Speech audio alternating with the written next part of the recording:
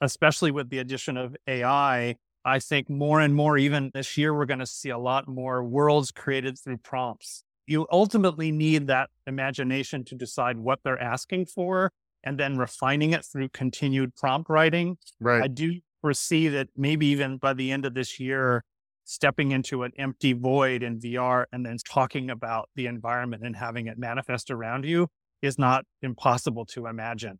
So you're basically saying the holodeck is not too far away.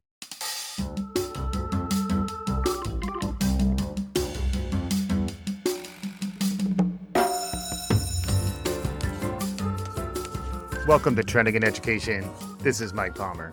Speaking of holodecks, I was able to return to my happy place, what I like to call my holodeck, which is the bar at Aretsky's Patroon in Midtown Manhattan. Was able to see old friends and reconnect to that sense of comfort and enjoyment that really brought me into a good frame of reference. And the cool thing about some of this technology nowadays is you can bring it back as simply as fire up the relevant media, and then suddenly I'm taken to a different place. I don't know if you feel the same way, but I'm starting to experience a little bit of AI overload, a little bit of dystopian sci-fi to the nth degree when I need it to the nth minus one at least. Today, we're going to try to counterbalance against the AI megatrend. We're going to put some ideas out there, bring some conversations to the surface that we think might help you navigate, maybe even have a little bit of fun. We let off with some sound from Don Carson, who works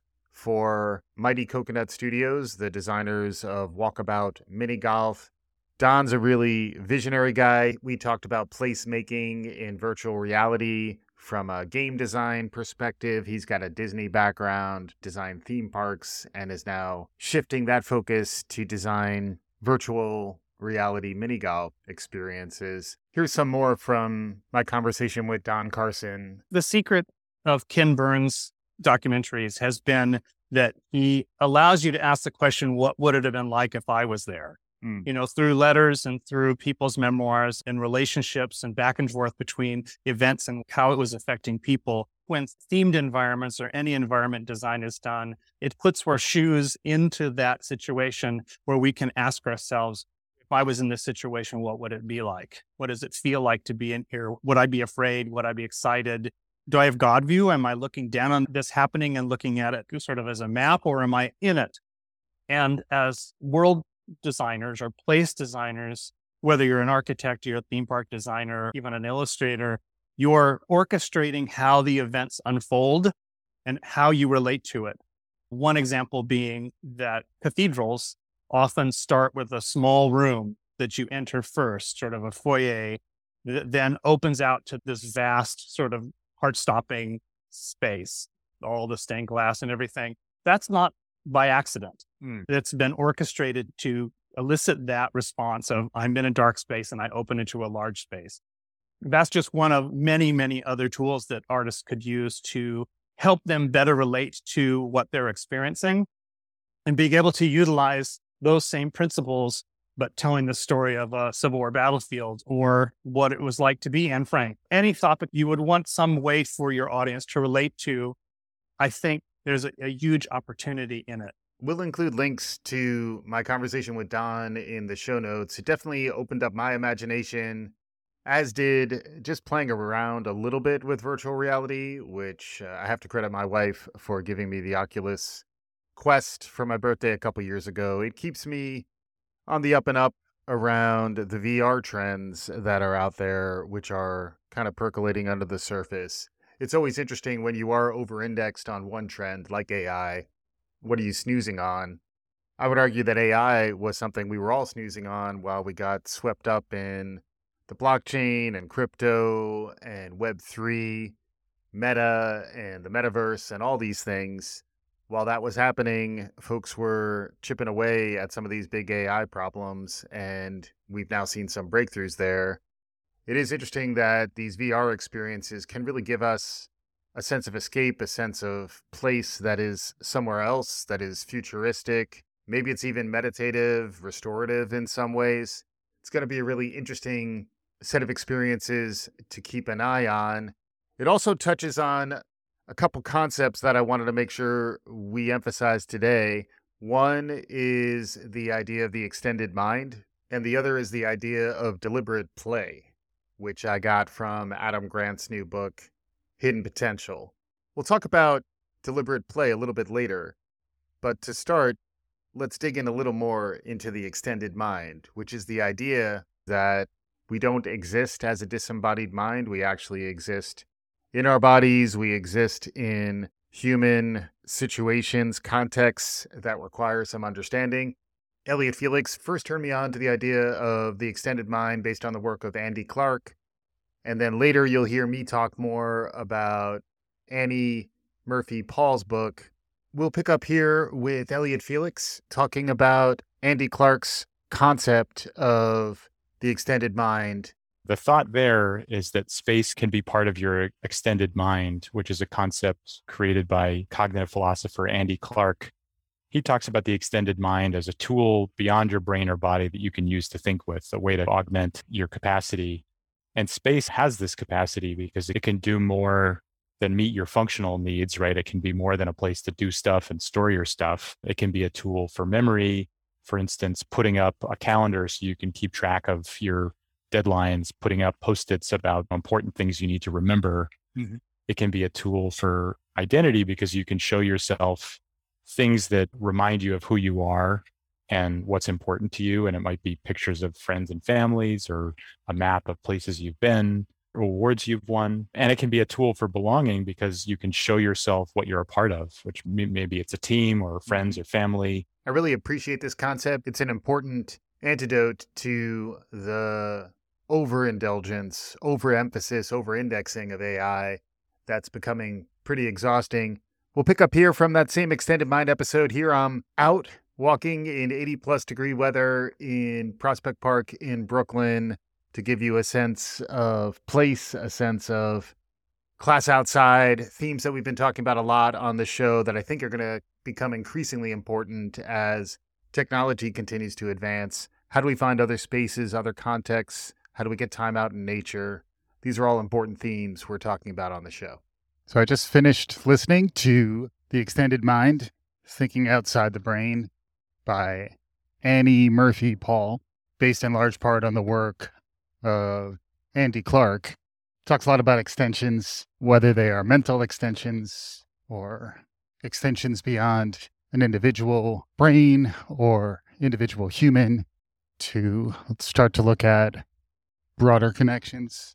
Also the role of context, how brains are deeply situated in contexts, and that ultimately has a profound influence on what external artifacts brains produce.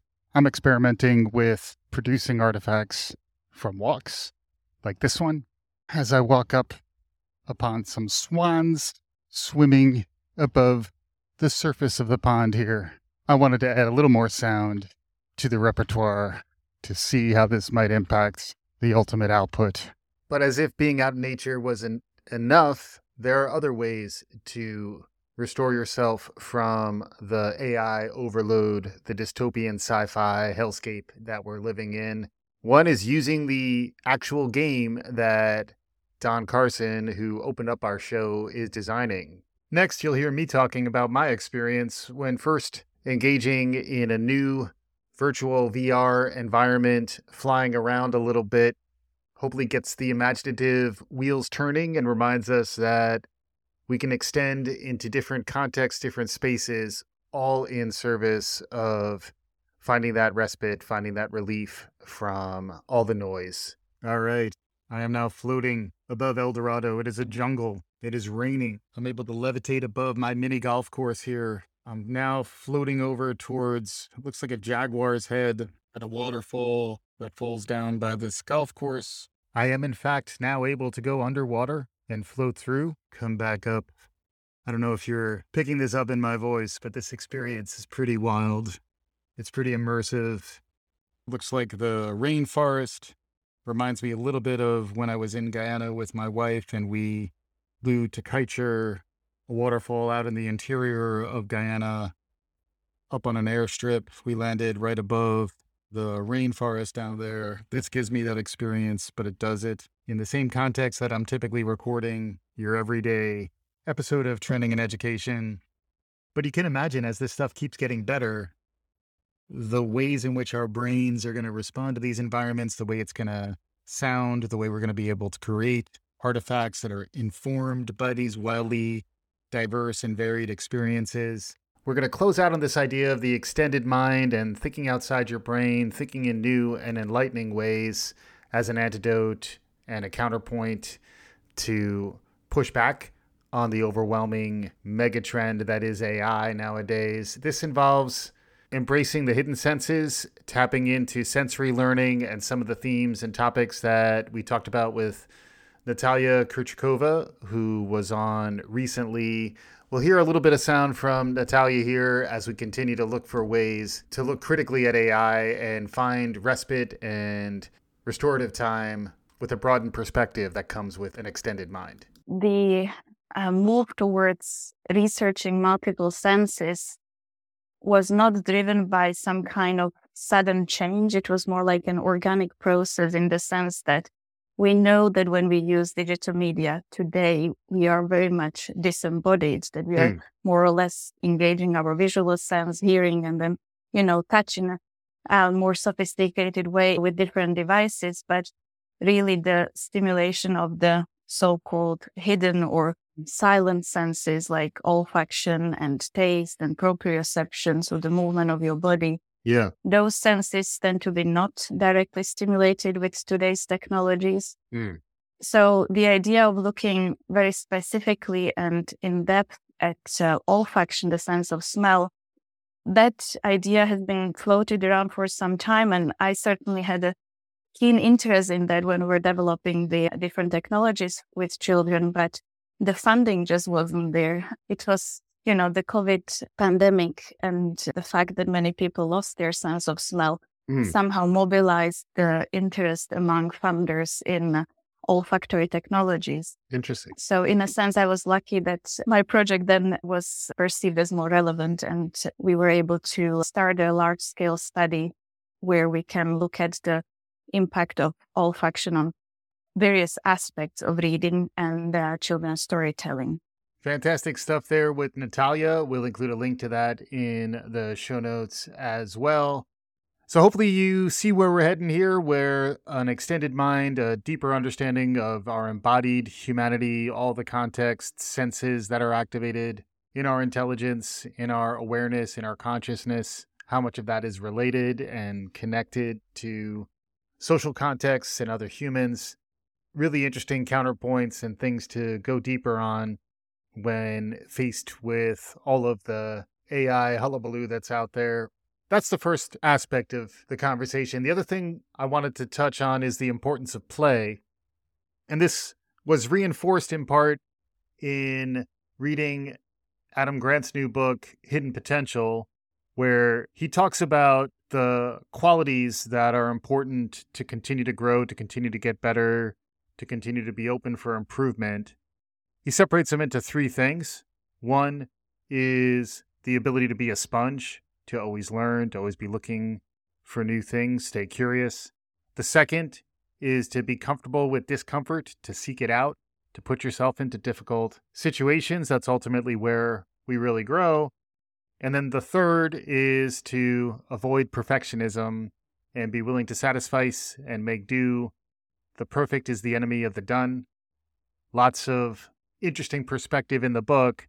But one of the concepts that he puts in there is the idea of deliberate play as an interesting counterpoint to deliberate practice. Practice? You talking about practice? Yeah, AI. I'm talking about practice. And it's interesting that deliberate practice is contrasted with deliberate play in that certain coaching styles allow for a more playful dynamic. There's reference to Steph Curry, Steve Kerr, and the Golden State Warriors. I'm not quite through it, but it's been pretty engaging so far. To me, it reinforced the importance of play. And perhaps this is tied to the fact that I'm the parent of a kindergartner. He's turning 5 soon, and we're going from pre-K where play is the thing. Shout out to Bill Shakespeare there. But then he comes to kindergarten, and it's more about getting in line and doing your homework and meeting the requirements of the institution. He's having a good experience. We're enjoying the school. It's a reminder of how we lose at times our sense of play at our own detriment, to our own detriment, and that learning through play, that's really what deliberate play is about, is a really important tool. It's also a way to form social bonds, figure out how to work with teammates, figure out how to play well together. So I would recommend Hidden Potential from Adam Grant. We're going to pick up next with my conversation with Michelle Ackley from Sphero. My wife, Dr. Robin Naughton, joined me in part because our son was beta testing their new indie product, which allows kids, young kids, ages, say 4 to 8, 5 to 8, to understand abstract ideas related to coding, related to technology and algorithms and problem solving, but to do so with no screens, with cars that zip around your home or a classroom. It's an interesting conversation. I always love getting my wife in. Take a listen. We believe that no student is too young to learn problem-solving skills, critical thinking skills. They're important for future development. At the same time, myself as a parent, I have 2 girls, 6 and 8. I don't want them behind a screen all the time. And there are so many apps and other things out there that teach kind of logic and programming. But that means I have to give them my phone or I have to give them a tablet.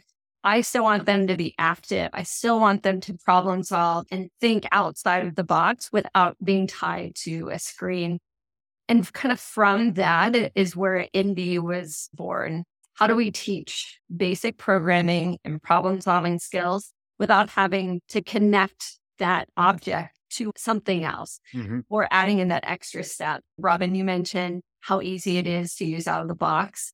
That is the most important thing for our youngest kids. If they can't figure it out, they're just going to go play with the box, which there's nothing wrong with that. We appreciate that.